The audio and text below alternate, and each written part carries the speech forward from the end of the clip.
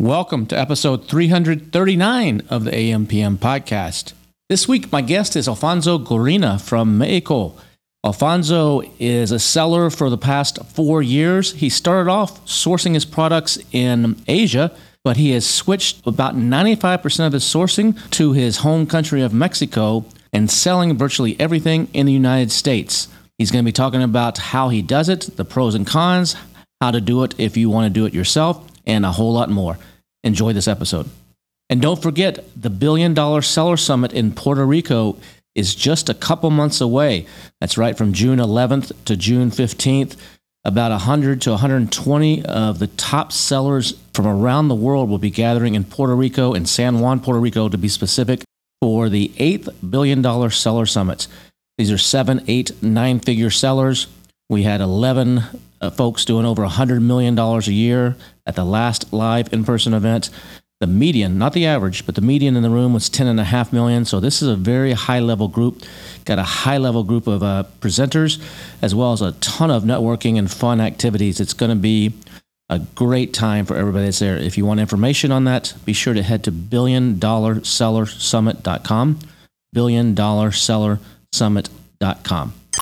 Welcome to the AMPM podcast. Welcome to the AMPM podcast, where we explore opportunities in e-commerce.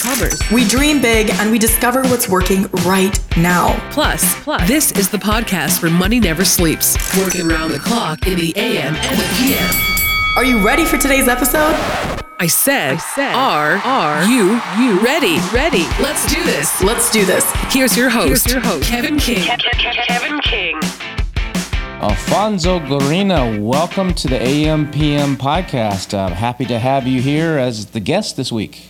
Hey, Kevin. Thank you very much for having me here. It's a pleasure. We just saw each other just about a month ago or so at the Prosper Show in Las Vegas, and I think you said that was like your first time to actually go to one of these big Amazon shows. So how was it for you?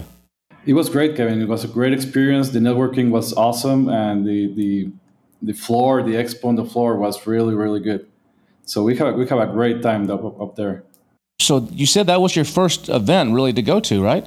Yes, actually we started back in 2019, and then just right after that COVID hit. So for a couple of years there was nothing really going on. And last year we couldn't go just because of the timing. So this was our first year there, so it was just something that we needed to do. Now, a lot of people don't know you, but you live in Mexico. You're Mexican and live in Mexico, correct? Yes, actually, I'm from Mexico. I'm from Monterrey, Mexico. I was raised and born here. And I did live in the U.S. for almost 10 years before doing this Amazon business. So the business that we have is currently set in the U.S., but our operation is also part in Monterrey, Mexico. So for people that don't know much about Mexico, they've heard of Cancun and they've heard of Acapulco, but they don't know where Monterrey is. Tell them, where is Monterrey actually in Mexico? So Monterrey is located in the northern side of Mexico, so very close to Texas, to Laredo, San Antonio, McAllen, to the Valley area. So it's within a couple-hour drive from the U.S., actually. And it's a big industrial kind of area, like manufacturing area, right? Very big city. We're probably talking about 4 to 5 million people living here in very industrialized city. A lot of manufacturing operations and multinationals have their operation down here. So it's a pretty big city. Now you said that before you got into the Amazon business in 2019. We'll talk about that in just a little bit. But before that, you're living in the States for 10 years. What were you doing in the States during those 10 years? So I was actually working for a multinational company, for General Electric. So I was traveling all over the place and just moving from one city to another one. So I live in Milwaukee, I live in Ohio, in Cleveland, and just went back and forth between Milwaukee and Mexico for a few times there, and also in a different part of Mexico City. So I spent like 10 years just going back and forth between those cities. Is that doing like engineering work, or is that more management type of work, or what type of work was that? So actually my background is I'm an industrial engineer. Graduated like 20 years ago, a little bit over 20 years, 24 years now. And I spent 20 years in manufacturing and operations, pretty much all over the place in between those roles. So working in sourcing, in manufacturing, in lean manufacturing, and most recently, like my last roles before I jump into this Amazon venture were running manufacturing plants. So I was running a manufacturing plant here in Monterrey for MRIs and X-ray equipment for GE Healthcare.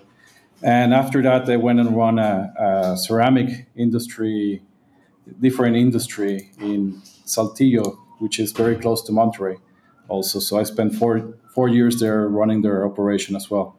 So pretty much in that background, very different from e-commerce, nothing to do with e-commerce. I didn't even know that you could sell on e-commerce when I was working with this company. So How did you find out about this opportunity to sell on Amazon? You said you started in 2019, but how did you stumble across it? yeah, so actually it was my wife who stumbled into this. She was looking into doing something for herself, and she started doing some research, and she found out that there were people selling on Amazon and buying stuff from China and just sending it over to the US and making some product brands around it. So she got interested into this, and I was in the middle of a job transition, and it was just like the right timing. So I started getting involved with her into this. And when she came and said, "Hey, we need to open an LLC and we need to get some CPAs and we need to figure this out," it's like, okay, let me do a little bit digging with you into this, and we'll figure it out. So I started looking into the numbers, and I started looking into some of the training that she had bought, and that's where I saw the opportunities. Like, wow, it's like I didn't even know that people were doing this. So I started looking into the potential of, okay, what if we bring this product here? What's the margin? Start looking into some of those numbers. And what really helps is with all the background that I had between my first 20 years of in the manufacturing industry was like I understand the numbers really well. I understand how products were sourced. So I understand everything from a business perspective. And it was easy for me just to really look at this and saw the potential to escalate this into levels like it was crazy. Like I couldn't even imagine those numbers. What kind of products was your wife looking at originally? What category was she looking at? So when we started this, there was we were looking pretty much at anything that could give us a good margin. So one of the first products that we were looking into was some like bamboo activated charcoal kind of products that were used for the air purifying systems. Mm-hmm. So we're looking into that. We're looking into some other like some test strips and things like that from China. So those were some of the first products that we came up with and we launched actually. So it was very interesting because we started this business. It was June of 2019 and end of June.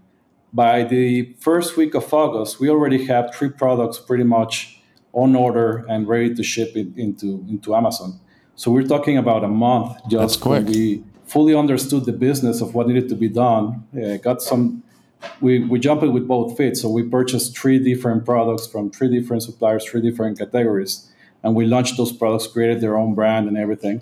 So all of this within 4 weeks, right? So I was working 24/7 on this and just making sure it was going to be a success. So by week 6, we already have our first product hitting Amazon, and we start making sales from day one. So it was just very exciting to see that all that investment that we put into in time and money coming in fruition. How much did you invest originally to do these 3 products? We started with $10,000 pretty much. So we said, here's $10,000. We're going to start with this, and we got money in the back to make more orders if we need to.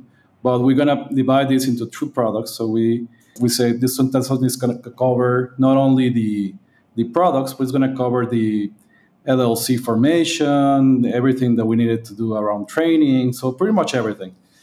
And we had the backup in the bank to say, if we need more, we'll just put more money into this. So we weren't worried about that. We just worry about how to minimize the time that it took for a successful launch. So this is the thing. If you launch a product and you do one product and you do the normal timing, because this normal takes four months to do a launch from China. It doesn't take 4 weeks. It takes 4 months.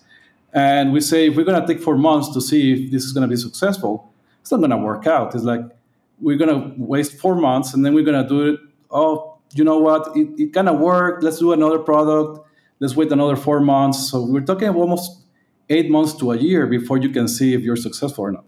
So we say we're going to cut this in half or even in three, and just take a portion of the time and put that into three products. And hopefully one of those three products, which we obviously did all the research, is going to pay off, and we're going to just take it from there and just keep growing the business.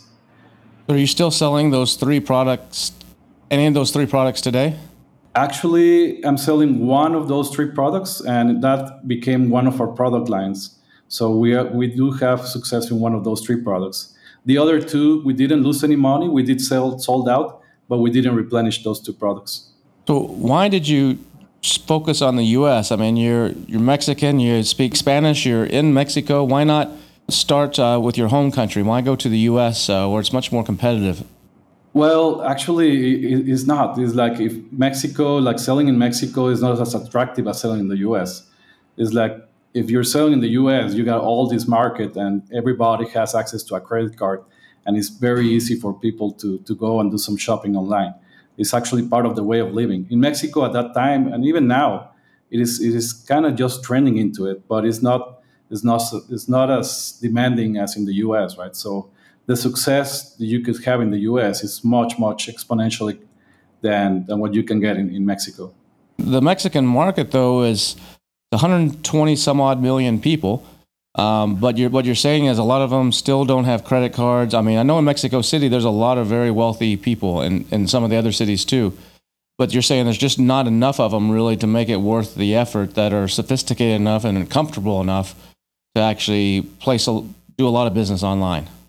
Yeah, that's true, Kevin. Pretty much that with the pandemic, it just changed around. A lot of people are more into it and they're more used to it, but it wasn't like that before. And now it's been growing, and people are getting more familiar with that. And Amazon has been gaining some market share with that. But Mercado Libre is very big here in Mexico and Latin America. So people are using those things more and more. But just the ease of commerce in the US and how you open a business in the US and how do you pay your taxes is so much simpler and so much easier that it's just a no-brainer just to go there and have that potential of selling your products in the US. Now, since you launched these products, the charcoal type of products and some other products in the beginning, you've added quite a bit to your line, correct? A lot of different. You've kind of pivoted a little bit, and I think a lot of your sourcing is now being done actually for many of your products in Mexico. Yes. Can you talk about that shift where you're like, okay, we were getting our initial products from China, and then what made you decide to shift to actually trying to source more things locally? Perfect. So here we are, like month one into the operation, and started selling all these Chinese products, and I'm very optimistic about the growth that we could get. And I got a call from a friend of mine, long time friend of mine, that he knew that I was selling on Amazon, and he gave me a call and say, "Hey, I just learned that you're selling on Amazon US, and I've been trying to sell there for quite some time now, and I haven't been able to figure out how to make the export work for us to ship product from Mexico into the States and put it there in Amazon." So we got together, we talked about it, and we saw the opportunity there. So we partnered up, and we started this partnership, and we started launching some products directly manufactured from his side into. So he's into a Mexico. manufacturer? He was a manufacturer. He was in the party business, party supply business. Okay. So a lot of the products were tailored to the Mexican market. So we had to, like piñatas and things like that, or? well, not piñatas, but some other like wrapping stuff and for candies and things like that. So basically, we had to reimagine the products that we wanted to sell on Amazon, and we start working with the dimensions and the weights, and just designing these products that could be more generic and sell in the US better than what we had. So that's how we started. So basically, we designed like 5-6 products, and within another month, so we're talking now month 2, we already have 5 products going into Amazon being manufactured here in Monterrey. So we start with those, and we launched those 5 products. Out of those 5, 2 were successful, but I would call that very successful. We started like seeing huge spikes in demand. So now we're talking that we're getting into the October, November timeframe, and we start seeing these products just grow tremendously. couldn't keep up with the demand. We started just manufacturing like crazy those products out and shipping those like every other week. We were shipping those products into Amazon and trying to figure out how to keep it up in stock. So since then, we never run out of inventory, and so that's something really good. And I'll talk a little bit more about that probably in the future about some of the benefits that you have from manufacturing here. But going back into the story, so we started with those products that were manufactured here in his factory. But then as COVID hit, obviously that industry just tanked. So the pretty much the company that was manufacturing this went under, and we luckily our business in Amazon was growing so much that we just transferred pretty much all the people that were working there into our.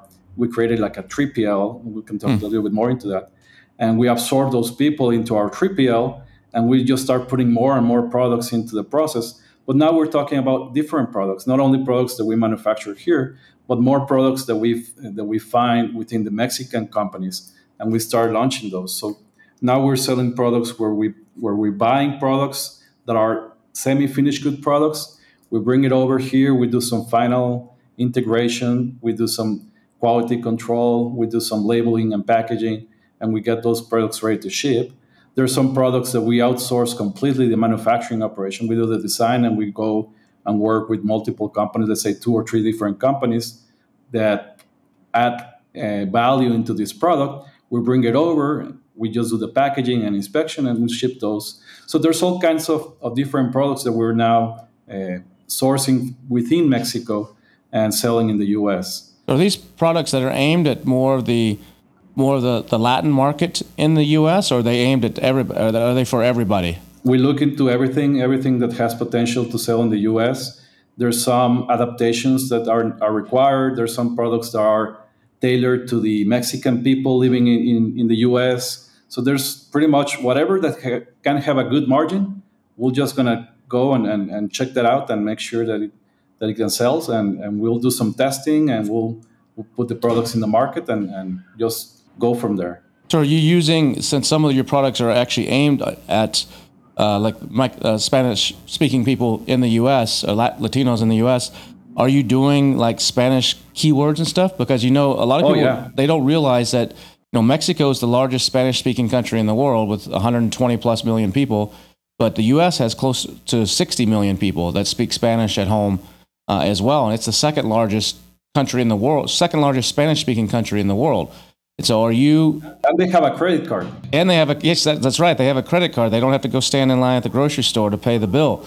So how does that affect the way you build your listings and the way you do some of your marketing? It is just awesome. We just pretty much do our listings in English and in Spanish, and we do the A+ content in English and Spanish. So wait, it's a dual, like, so you have a bullet point and said the first couple sentences are in English, the next couple are in Spanish, or how do you do that? No, for product description, we use A+ content, and in A+ content, you do have the option for Spanish and English. Mm-hmm. So pretty much, if your browser is set up for Spanish, you will get the A+ content that is set up in Spanish. And for that's not translation by Amazon, that's you actually inputting the proper Spanish. Yes. Right. Yes, correct. Because the translation from Amazon is a little bit on and off here and there. So you got to go back and you got to do it yourself and use some of the keywords also that people are familiar with. And there's a lot of words that are very different that you don't translate directly. Yeah. So you gotta make sure that you put those words into it as well and just make it. So a lot of people probably don't actually realize that whether you're selling, that's probably a good little trick there for a lot of sellers that are listening. Whether you're selling stuff that's aimed at a Latino market or not, there's still a lot of people that have their browser set to actually search in Spanish from the U.S. side.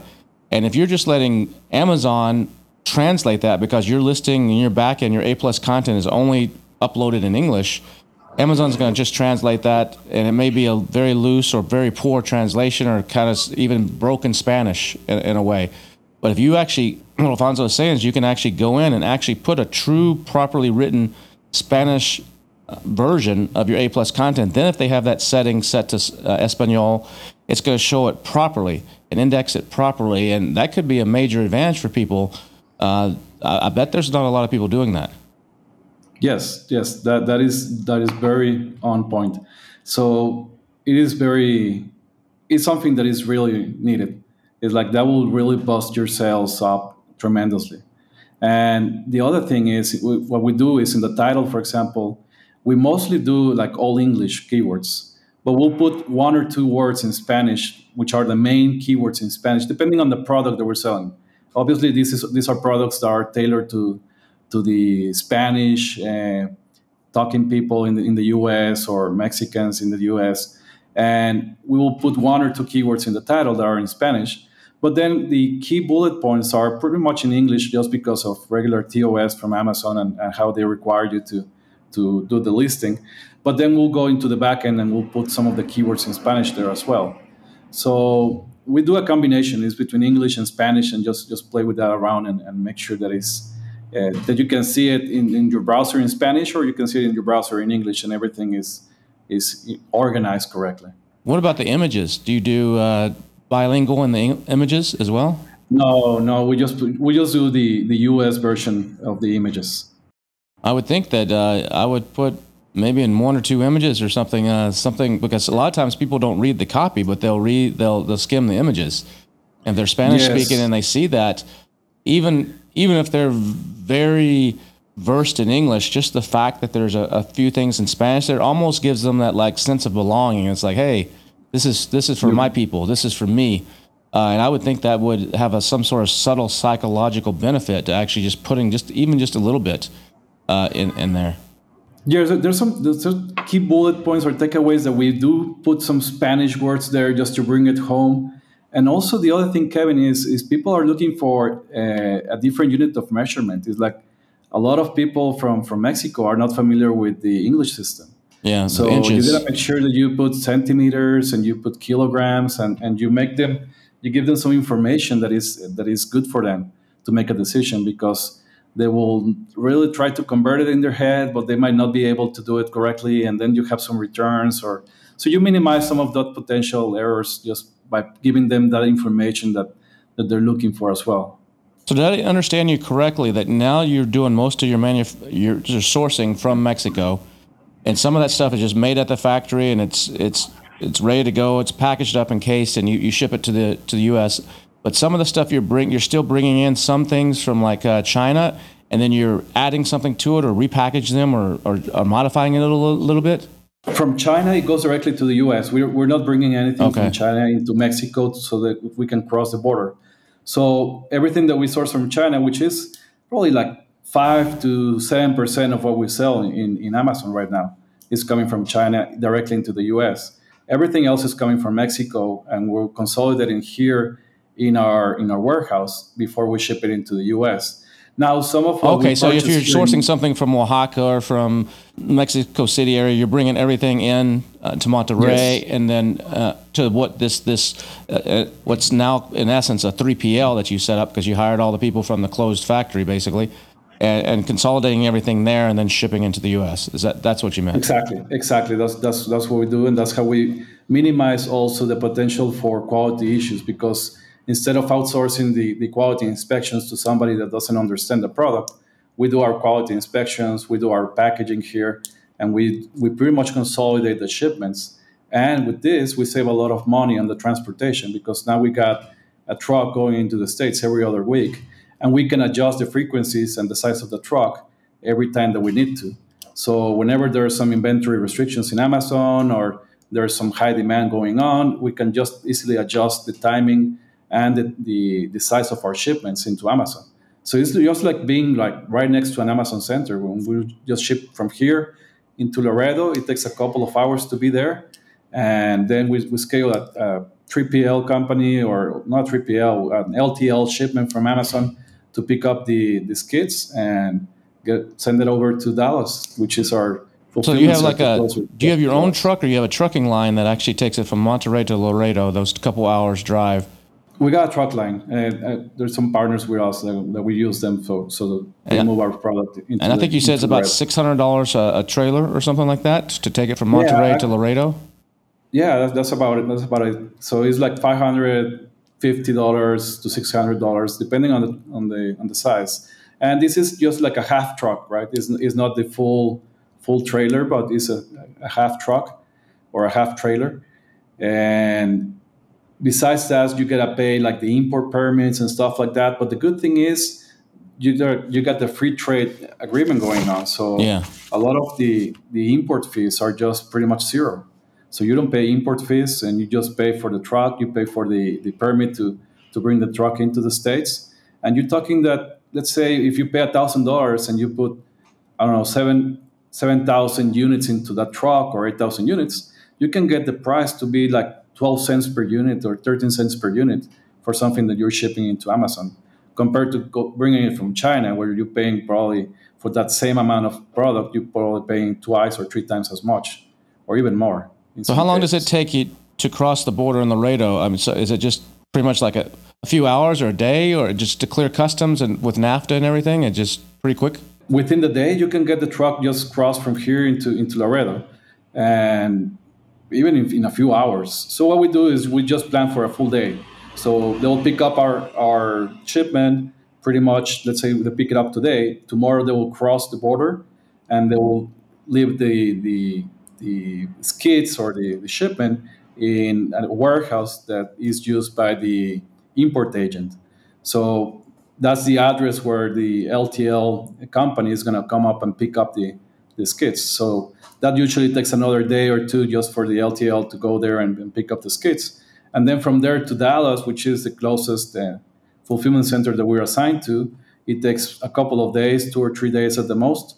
And then what it takes more time at times is for Amazon to schedule the delivery, right?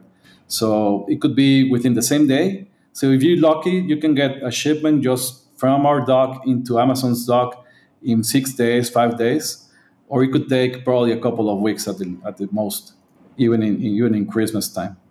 Yeah, that's incredible. That's really awesome. So there's a lot of buzz right now out there. I know you attended the event that happened down in Monterrey a few months ago about sourcing in Mexico, and there's a lot of buzz of people like, I got to get out of China. I got to quit paying these 25% Trump tariffs, and like you said, it's taken weeks even on the water. You have to pay expensive air freight. I can't get something in 6 days like you can, and they're looking to switch their sourcing to places like Mexico. What are some pros and cons of that? I mean, Mexico is probably great for certain products. Other products maybe not so good.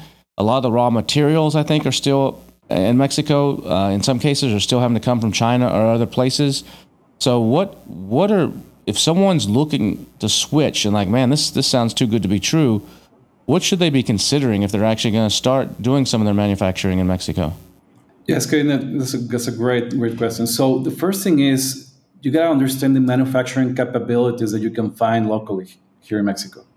So there's a lot of different manufacturing capabilities that you can rely on, like glass, aluminum, cardboard, plastic, artisanal products, food, pottery. So all of those categories, there are great companies down here that can manufacture this for you. But what you gotta understand also is all of those companies, they're not familiar with selling into Amazon sellers, or they're not FBA ready. It's like if you ask them to ship a product into Amazon US, it's like, what is that? It's like you want me to apply a label, but no, I can ship you 500 of these. Where do you want them? It's like, so it is, you gotta work with them and educate them on how to make this work. And that's what we minimize by doing our own 3PL here, where we are just taking that part away of them, and we're doing that ourselves. And we're with that, we're also having better margins because we're controlling that portion of the equation of the supply chain. So, but with that said, you can work with them and you can educate them, and you can tailor your needs to what their manufacturing capabilities are, and start manufacturing these products that you want them to ship to you. Uh, the other good thing about being here in Mexico is, as we've been talking about, transportation costs, free trade agreements, all of that is just saves you a lot of money and plays a lot into the factor of calculating your margins when you're comparing this into China products. The other thing is rapid prototyping or launching.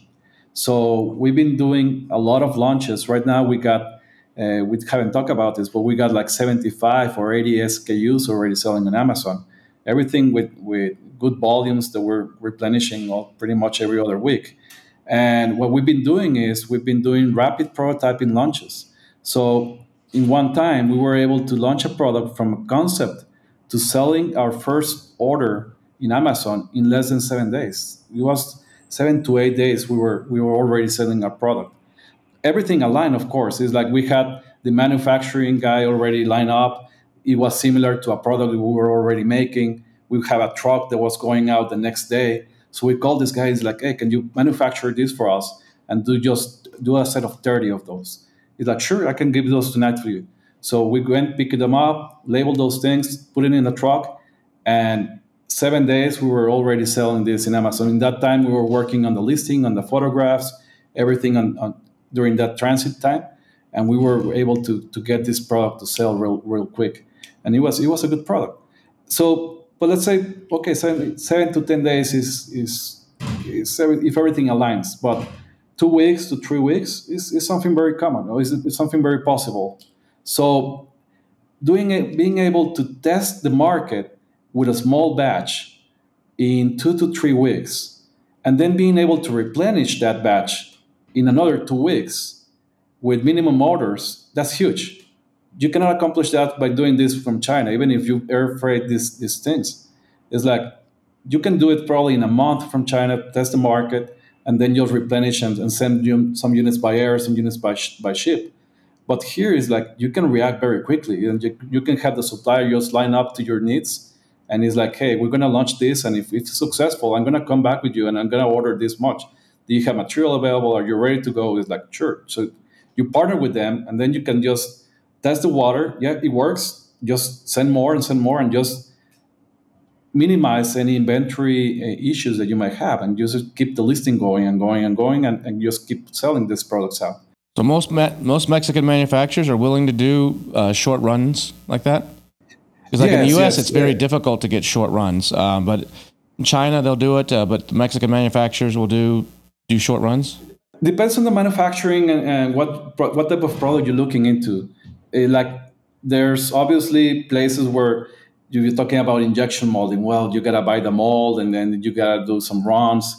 If you're looking with cardboard products, well, you gotta make sure that you have the cutting fixture, and then the setup of the machine takes some time, so they're gonna ask you for a minimum. So it depends on what type of product you're talking about. But if you understand their capabilities and their processes and manufacturing setups and everything, you can work with them to minimize this and maximize the cost as well. So what kind of terms are Mexican manufacturers looking for? Is it similar to China? Is it the 30-70? Are they more of a 50-50? Or what are they typically looking for? It all depends. So it all depends. If you look into, let's say, an artisan that is going to send you some products that he worked with, you probably pay up front, or you pay 50% when you order, and then when he's ready to ship, you're going to pay the other 50%. If you're talking about somebody that is well established and has some cash flow, and you have some relationship with them, they might be able to say, well, you pay me when I deliver, don't need anything up front. So it all depends. And it's all about relationships and how you build these relationships with them, and how you create this factor of trust. Now, you got to also understand that there's many different type of companies down here. It's like you find the mom and pop shops, which are the very small factories that can run you small batches or can run you some decent quantities. But you also have some medium-sized factories, and you have some large and multinational companies. So it's pretty much all over the place. So you gotta find something that works for you, and you gotta build that relationship with them to make it work. Now, there's some difficulties about talking about how do you pay suppliers in Mexico. Some of those guys, if you look into artisanal products and things like that, they will ask you for cash. They will not have a bank account set up. There's some guys that will ask you to pay in a local gas station. You go there and you pay, and will deposit into an account. So there's all kinds of activity going on that you gotta be able to pretty much work around and figure out how to make it work. Well, how do I find these? I mean, that's the next step. Is people are always like, how do I find these manufacturers? I would love to source something in Mexico, but I've looked on Alibaba, or there's a couple other little websites, and I'm just having trouble finding anybody. What are some ways that people can actually find manufacturers? Yeah, so basically what we do is we rely a lot in, like, say, LinkedIn, Facebook, In a lot of those, you will find all those mom and pop shops, and you will find some of that very small suppliers. You can go into Google and do some research. But what really works also well is those trade shows and trips that are getting organized. As you mentioned a few minutes ago, we had the Mexico trip here in Monterrey a couple of months ago, and that was great. It was a great way to put people from different countries, not only the U.S. We had people coming from Australia and Europe coming down here into Monterrey and meeting with local manufacturers that were uh, put into this expo show, and people had the opportunity to talk to them and make the relationship and figure out what type of products and capabilities they have, and even look for very specific needs that they brought over from their current products that they sell, and look for that here. So there's all kinds of trade shows going on, but they're not as big as you will imagine if you go to China. By no means there's not even a tenth of what you can find in China in those type of expo shows. But you can go into some of those, and you can and find some suppliers, and then you start building the relationship from there. Are there sourcing agents or anything that like specialize in Yes. helping companies find Yes. this, that they're on the ground in Mexico and they can go knocking on doors for you, and so you don't have to get on a plane and go down? Or has that industry popped up yet? There's a lot of that. There's a lot of that. So you can find very good sourcing agents down here that could help you pretty much with all your needs. You just tell them, I need this, and they'll go and find it for you, and they'll figure out how to pack it, how to inspect it, how to ship it out. So there are companies popping up, newer companies, and there's a lot of established sourcing agencies already here. I mean, one of the other big advantages that I see in some of what we're doing with dealing with Mexican manufacturers is it's basically, you don't have these time zones. A lot of times with my Chinese manufacturer, I'm having to talk to them at 9 o'clock at night or something because it's there 9 o'clock in the morning. Yeah. Or it's, I got to really plan a trip to go down there if I want to go meet the factory, go have beers with them or something. Versus Mexico, same time zone or maybe an hour or two difference, depending on where you are in the U.S. And in most cases, it's just a few hours flight from a lot of places. It's really easy to get to. So that's another big advantage. What about language issues? I mean, on these manufacturers, do most of them have someone that speaks pretty good English, or do you need to hone up on your Spanish skills? So it depends on the size of the company, and if you looking, let's say, medium to larger companies, all of them will speak English. Most of them will speak English, especially in the northern side of Mexico. Like all these, the north side of Mexico is more industrial, and they're very familiar with companies that are pretty much multinational, and it's part of what we do. Is like we go to school, and we go into an English school, and we learn English as our second language, but it's pretty much the main language that we learn in school. Talking about private schools, and so there's a lot of that. Now, if you go into more the central Mexico down to the south, unless you're in a resort or something like that, you will have a little bit more people that don't talk English or speak English, and you're gonna have to use your translation skills to communicate. But it's not difficult. I think you can maneuver around and figure ways that make it work. So where do you see this going? Do you think, China is basically the world's manufacturer? They're the factory for the world. The infrastructure, the logistics, everything is just set up so well right now, and it's just fine tuned. Mexico has that, but it's still kind of rough around the edges, and you gotta kind of babysit it a little bit more than you do if you're sourcing from China.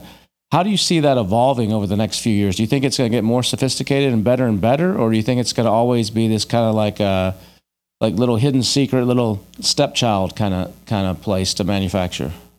No, I think it's going to take some time. Of course, they have the big advantage of what the size and what they already accomplished. But if you look into Mexico, it is something that is difficult to start. But once you start, in the long run, you're going to be much better off than buying this from China. So it's like investing. It's like you're going to be investing in your product. You're going to do all the upfront work, and then it's going to just explode from there. It's just going to grow, and you're going to rip up the benefits from doing that. So talking about the country, I think there's great opportunities coming up. It's like Tesla just announced opening up a gigafactory here in Monterrey within 9 months. So it's going to be one of the biggest gigafactories in the world. And with that, you can imagine all the investment that is coming.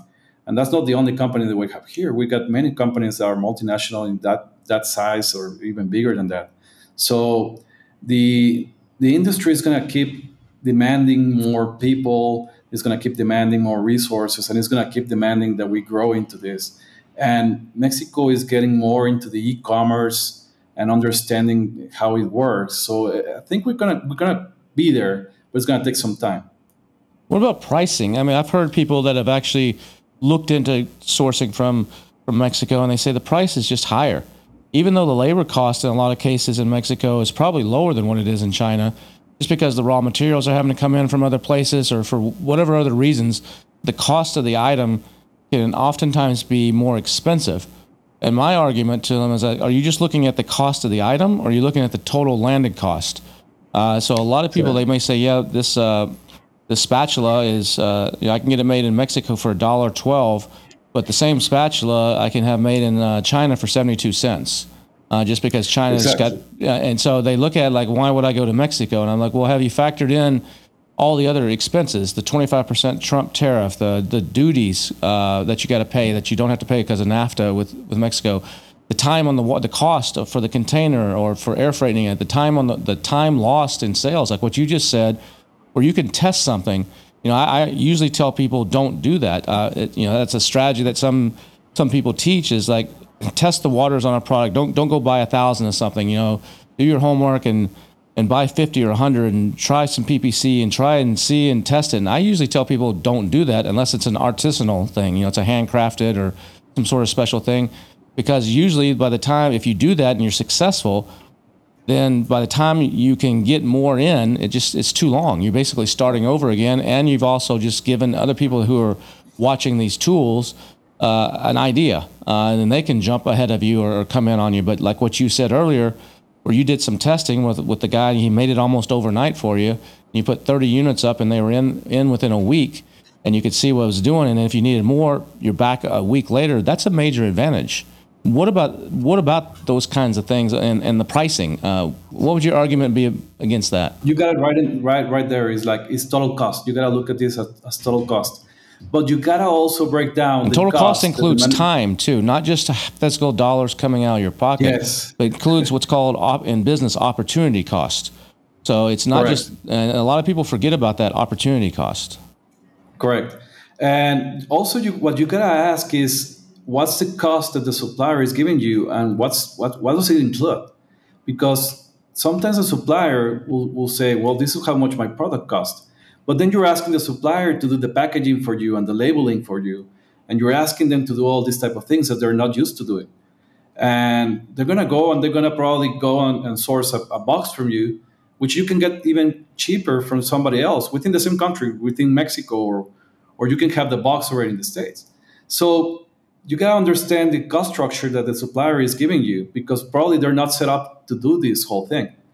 So you might be able to get a semi-finished good product at a very competitive cost, and then you can do the rest. Or you can negotiate with them some of these things that are within the cost structure of the product.